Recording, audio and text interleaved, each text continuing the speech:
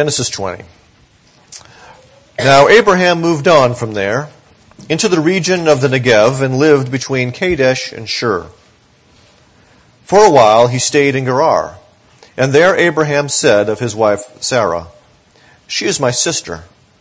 Then Abimelech, king of Gerar, sent for Sarah and took her. But God came to Abimelech in a dream one night and said to him, "You are as good as dead, because of the woman you have taken. She is a married woman." Now Abimelech had not gone near her, so he said, "Lord, will you destroy an innocent nation? Did he not say to me, 'She is my sister,' and didn't she also say, 'He is my brother'? I have done this with a clear conscience and clean hands."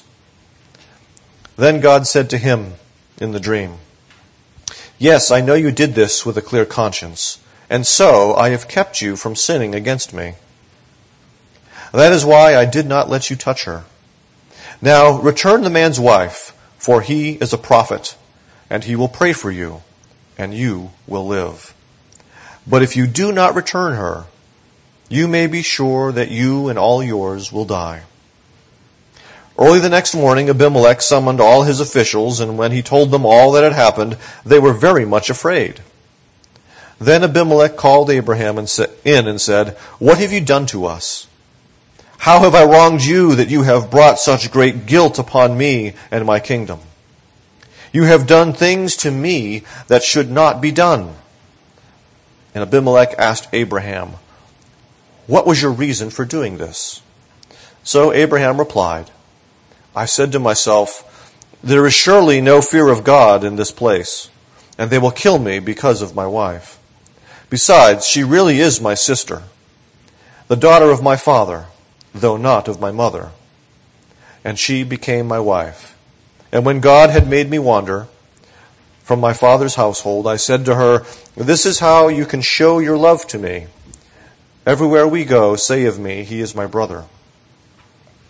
Then Abimelech brought sheep and cattle and male and female slaves and gave them to Abraham, and he returned Sarah his wife to him. And Abimelech said, "My land is before you. Live wherever you like."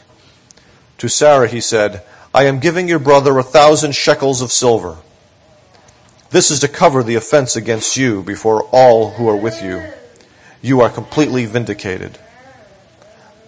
Then Abraham prayed to God, and God healed Abimelech, his wife, and his slave girl, so that they could have children again. For the Lord had closed up every womb in Abimelech's household because of Abraham's wife, Sarah. Let's pray.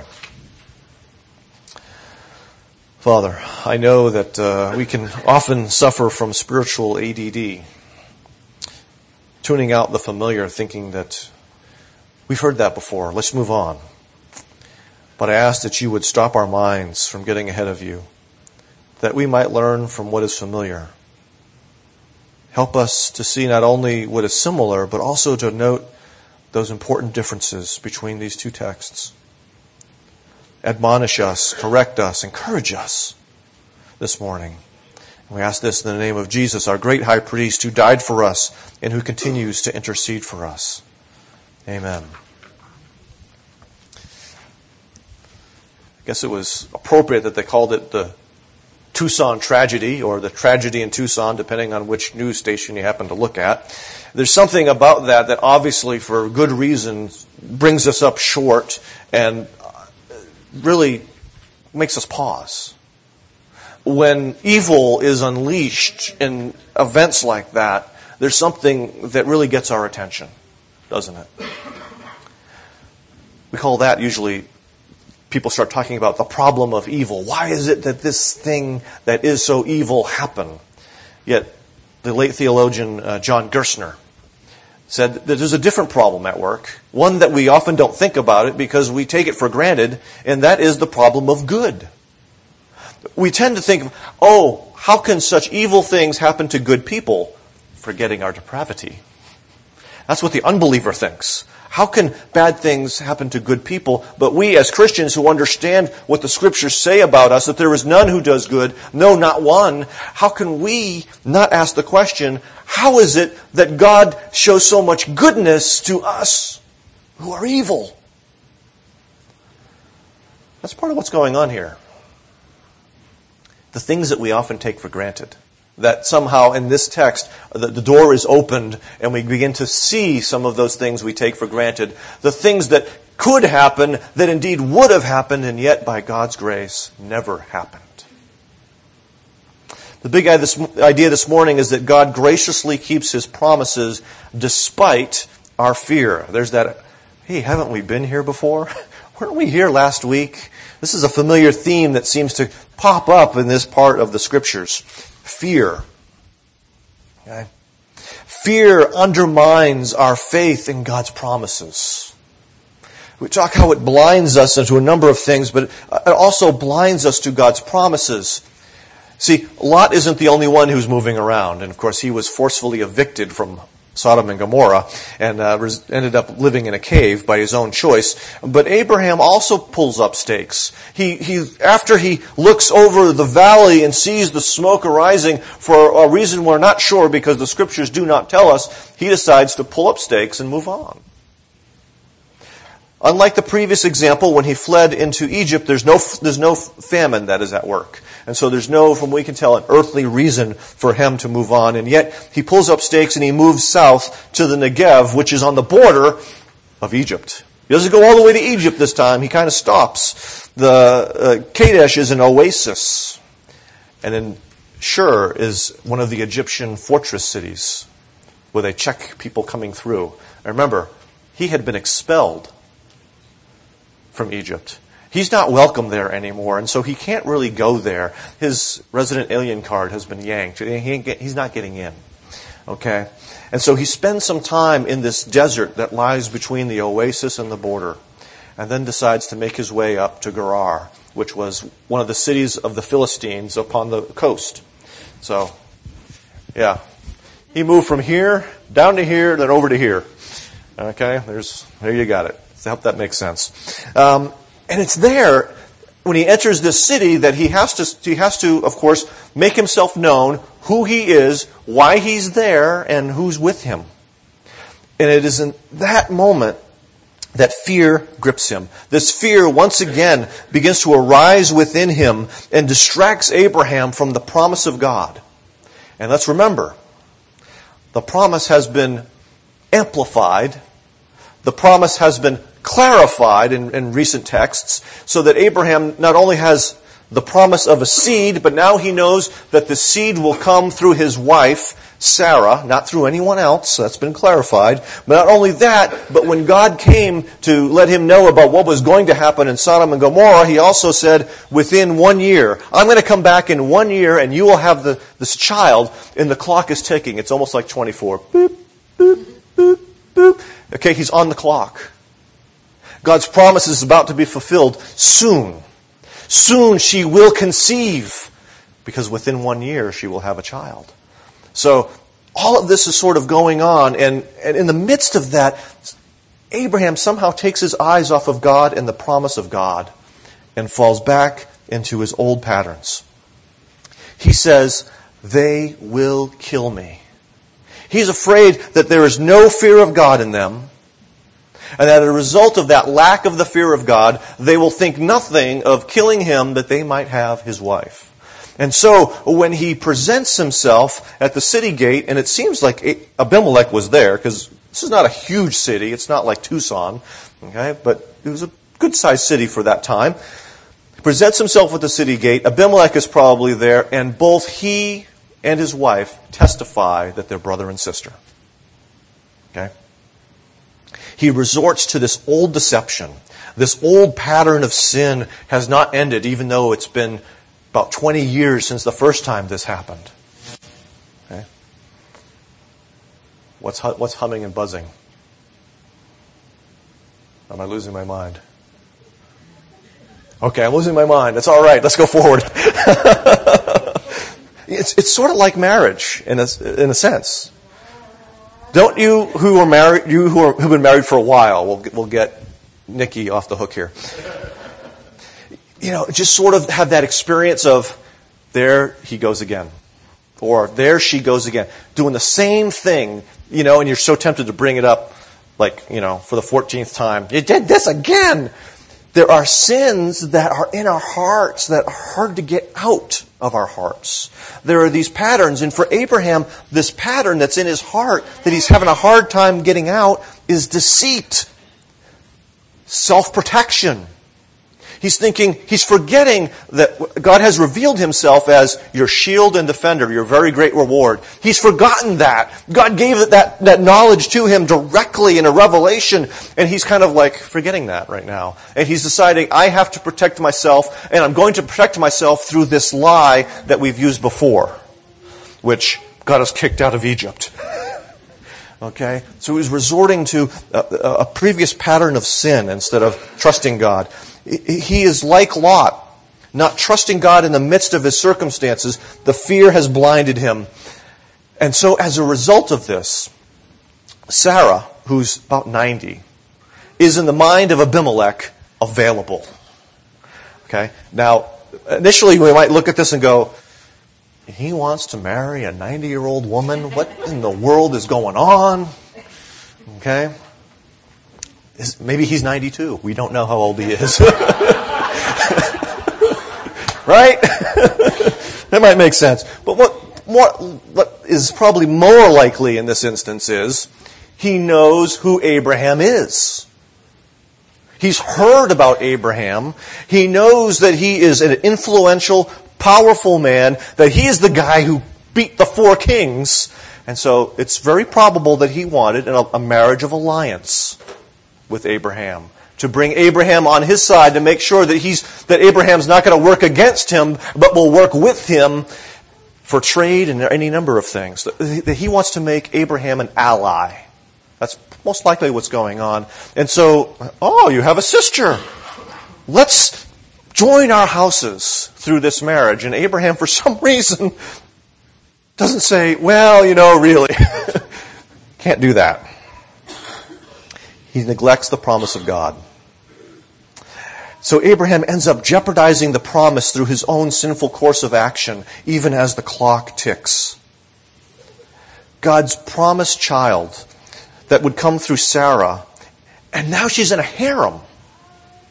It's sort of like some of those madcap screwball comedies, like the Marx Brothers, or some of the not quite Three Stooges material here. It's a little more intellectual than that. But still, it's sort of like, what? When the completely unexpected sort of happens and it's almost comical, that's this. What happened here? Fear, which led to doubt, which led to sin, happened here. So fear blinds us to God and His promises. We think that we're on our own.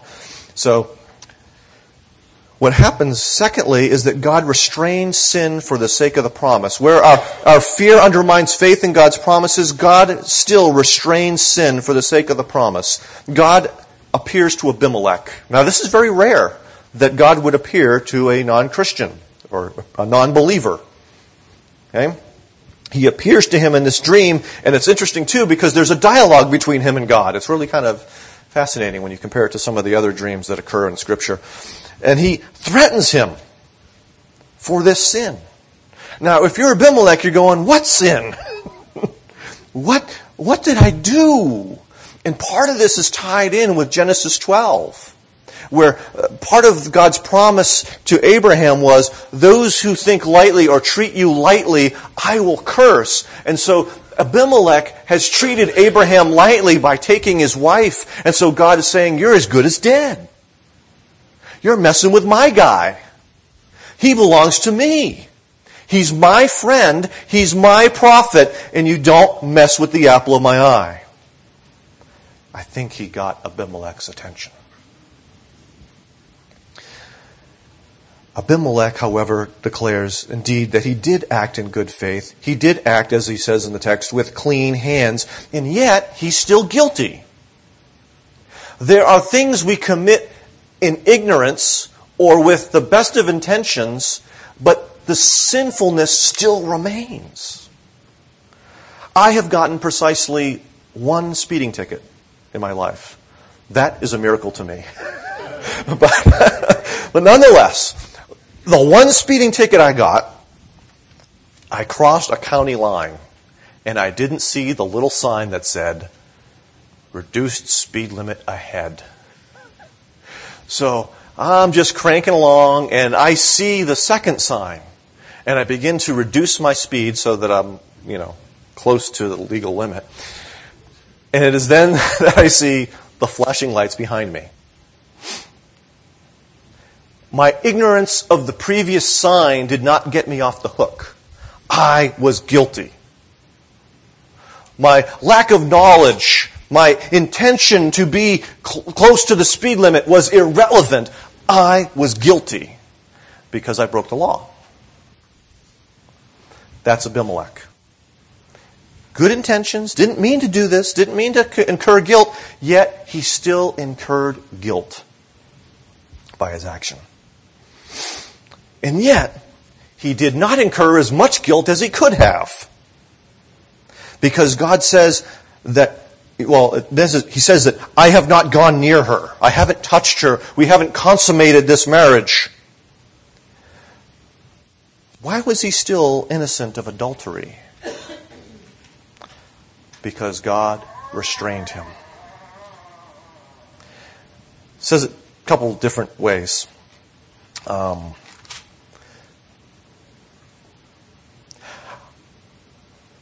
a minute. I did this. I know you did this with a clear conscience, so I have kept you from sinning against me. And so there's that more active way of restraining him, but there's also sort of this thing of saying, I did not let or permit you to touch her. And so God is restraining sin, expressed in both ways here in the text. He restrains Abimelech in some unseen fashion. That was one of the interesting things about when I became a Christian. This didn't happen to all my sin. It basically happened to one sin. But it was almost like all of a sudden there was like this invisible barrier and I couldn't commit that sin anymore. It was really weird. Almost like some sort of spiritual airbag. I'm sort of wanting to commit this sin, but I couldn't. The Holy Spirit at work. Okay? But nonetheless, he restrains, he keeps Abimelech from doing what Abimelech wanted to do. After all, he'd taken her as his wife. What's more normal than that? But then we have a question that should arise if we think about last week, right? Why did God restrain Abimelech, but he didn't restrain Lot's daughters? The tension is here. It's good for us to ask this question. And I think the answer to this question has to do with the reality of the promise.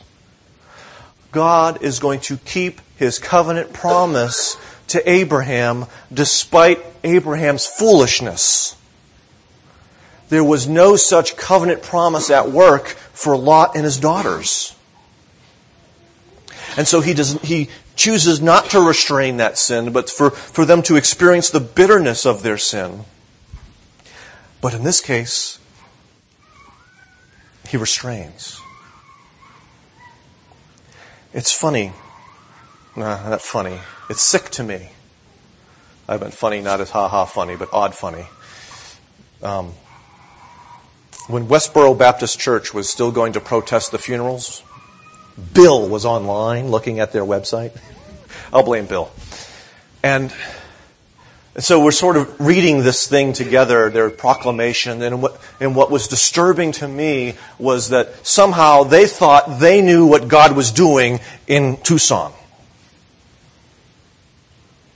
Without a word from God about what was happening here in Tucson. They were interpreting providence. They had the arrogance to assume they knew certain things that they cannot know. That should be a warning to us. We don't always know why God does what he does. We need to be very careful when we come across circumstances and say, oh, this happened because. If we can see a clear instrumental means, we can speak. But there was no clear instrumental means at work in this event that we saw. And so we need to be very careful. We need to avoid that. We need to have humility before the providence of God unless we have something clear like here, like there's a covenant promise at work. Then we can speak. So, God restrained sin in order to work out His redemptive purposes. That much I know based on this text. That neither Abimelech in his power as king nor Abraham in his deceitfulness is able to destroy or overcome God's promises. This is an application, this is an illustration of what we find in the latter part of Romans 8. Okay? You could just take out famine or nakedness and throw in Abraham and Abimelech. It works. Okay? They cannot separate us from the love of God that is in Christ Jesus. But God doesn't stop there. He also says, return the man's wife. Abimelech must not just be sorry he took the woman. He must return the woman. He must make things right. And there are times when God says that there are certain things, you must make things right. Not just be sorry for your sin. But part of your repentance may be making things right. I didn't write this down. When I was a kid, my cousin and I were in a bowling league, so we went to bowling alley every Saturday and went bowling, and my wife again is going, you never told me this. I'm telling you now, honey. My mom would give me like $2 so I could get, a drink and a snack or something. Well, being the covetous little kid I was, I wanted to play video games. But I didn't have money to play video games. But my brother had this huge jar filled with coins. What do you think my cousin and I did? We took money. And so every week we'd pilfer some coins and we'd go and I liked Death Alley Driver or whatever it was. It was some weird game. I don't know. Well, years later, after I'm a Christian, I feel convicted about this. And so I felt the need that I should make this right, not just feel bad about it. And so I sent my brother a check in the mail. And he's like, what in the world is this for? And I had to confess my sin to him. And it made no sense to him that I'm sending him a check. It still didn't make sense to him that I was sending him a check in the mail. There are times when our sin requires that we set things right when we can. And that is what Abimelech must do at this instance. And Abimelech does not waste time. When he gets up in the morning, he calls the council, he tells them what happened, and oddly enough, they're afraid of God. Isn't that interesting? Wasn't that the whole reason? Oh, I don't notice the fear of God here. I'm going to protect myself. And yet, Abimelech and his council act with a greater fear of God than Abraham did. It's amazing, isn't it? His superficial, rash judgment turned out to be false. His assumptions turned out to be wrong. We have to be very careful when we make assumptions about people and situations. Often they're wrong. Abraham was wrong. The fear of God was at work here. And as we see in places like Exodus 20, it is the fear of God that keeps from sin. And so it was the fear of God that kept these men from sin. Here she is. It's sad to see that Abraham, who's supposed to be preaching the gospel, the good news to Abimelech, instead has to be rebuked by Abimelech. Things have been turned upside down. And so what we find here in this text is that God graciously restrains many sins so desire does not become action. Let's go to the last part of this. That Jesus brings blessing despite disobedience. One of the things about this passage is interesting in some ways is that this is the first time the word Nabi shows up. And most of you have no idea what the word Nabi is, do you? That's okay. You're not supposed to know. Prophet. This is the first time anyone in Scripture has been called a prophet. Now, Noah was a prophet. We know that from the New Testament, it calls him a prophet, but as you're reading, as it was written, the first time this term shows up, he was one who was in God's counsel and was intended to foretell, but God says, give him his wife, for he is a prophet, or because he is a prophet, and he will pray for you. Abraham's task at that moment was to pray for Abimelech, that he would be healed. Why didn't God just do it?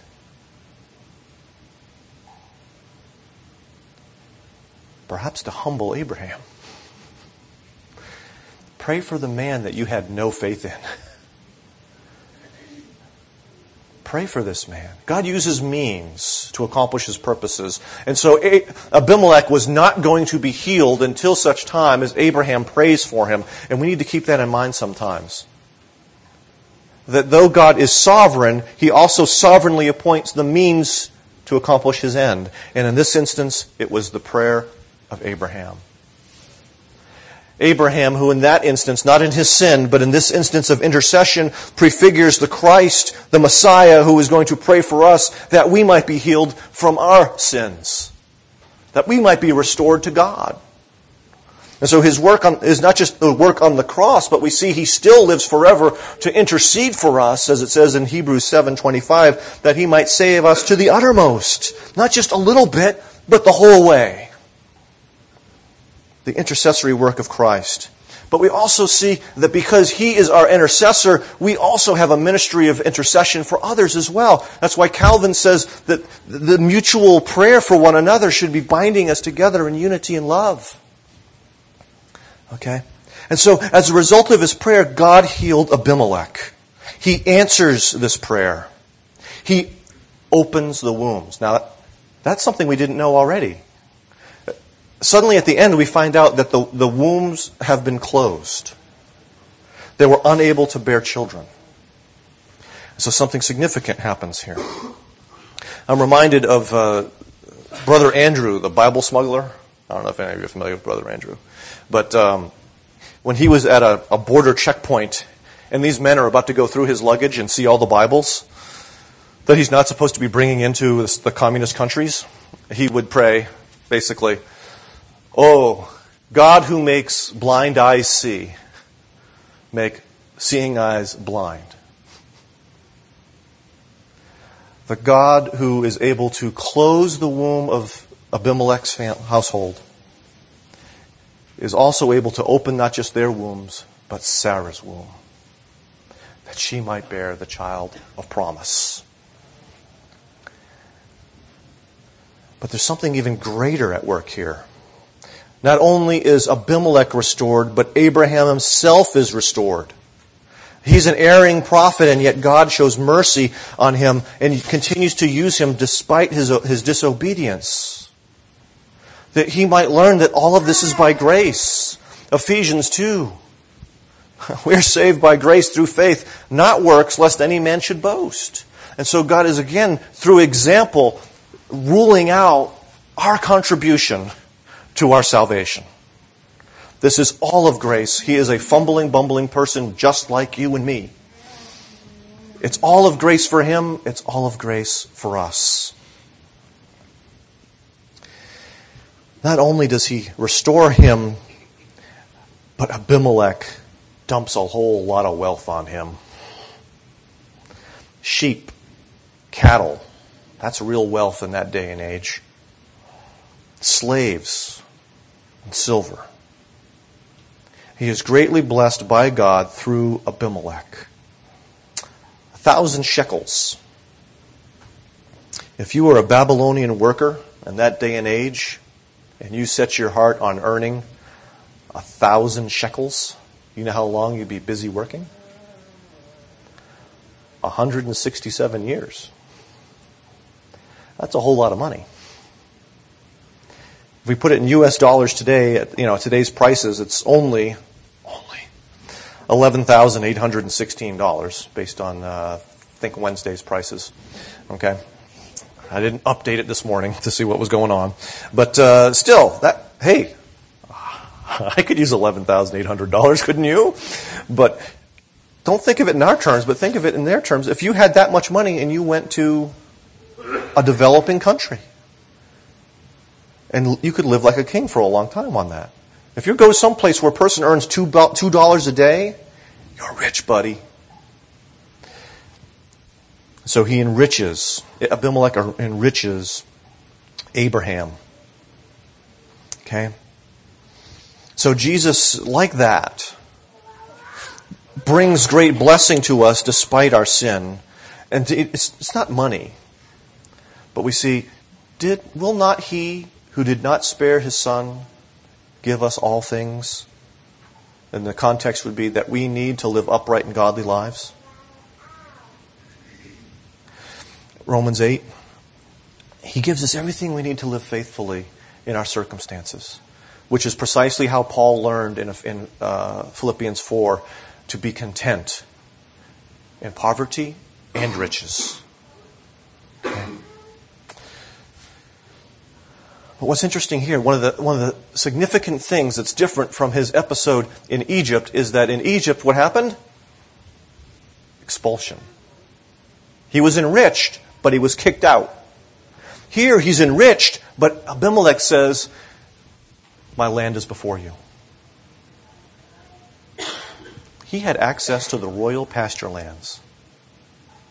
And I'm imagining that the royal pasture lands were better than anyone else's pasture lands. Okay? What's going on here? Why is it he can stay? Because God promised him the land. He did not promise him Egypt, but he did promise him Canaan, and Gerar is in Canaan. This is a foreshadowing of the conquest. When he's not going to get just the royal pasture land, his descendants are going to get it all. It's not just going to be some of the sheep, it's going to be all the sheep, all the cattle. Everything that is in there will belong to Abraham's descendants in the conquest.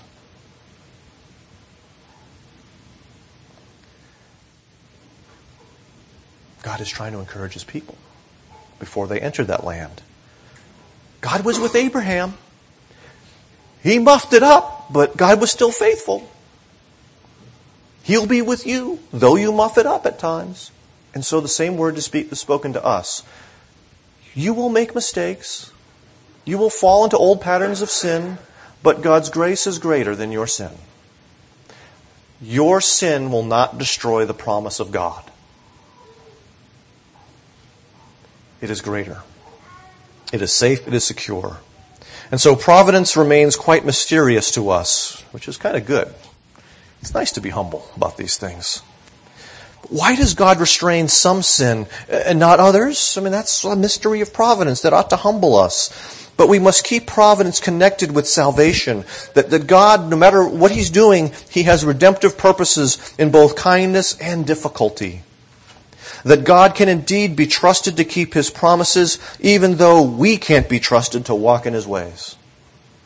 I hope that gives you hope this morning. That gives you encouragement this morning. Because we're just like Abraham. And we need the God of Abraham. Let's pray. Father, we tend to appreciate grace in theory, and yet not so much in practice. Because it humbles us more than we want to be humbled. It exalts Jesus higher and higher above us as such a great Savior. Thank you for the grace that does not let us go, that does not cast us out. The grace that has the final word about us and our actions. Thank you that Jesus never grows weary of pulling us out of the same pits and the same traps that we fell into last month, last year, last decade. Thank you, as your word says, that you are patient, even with sinners such as us. And we ask this in his name. Amen.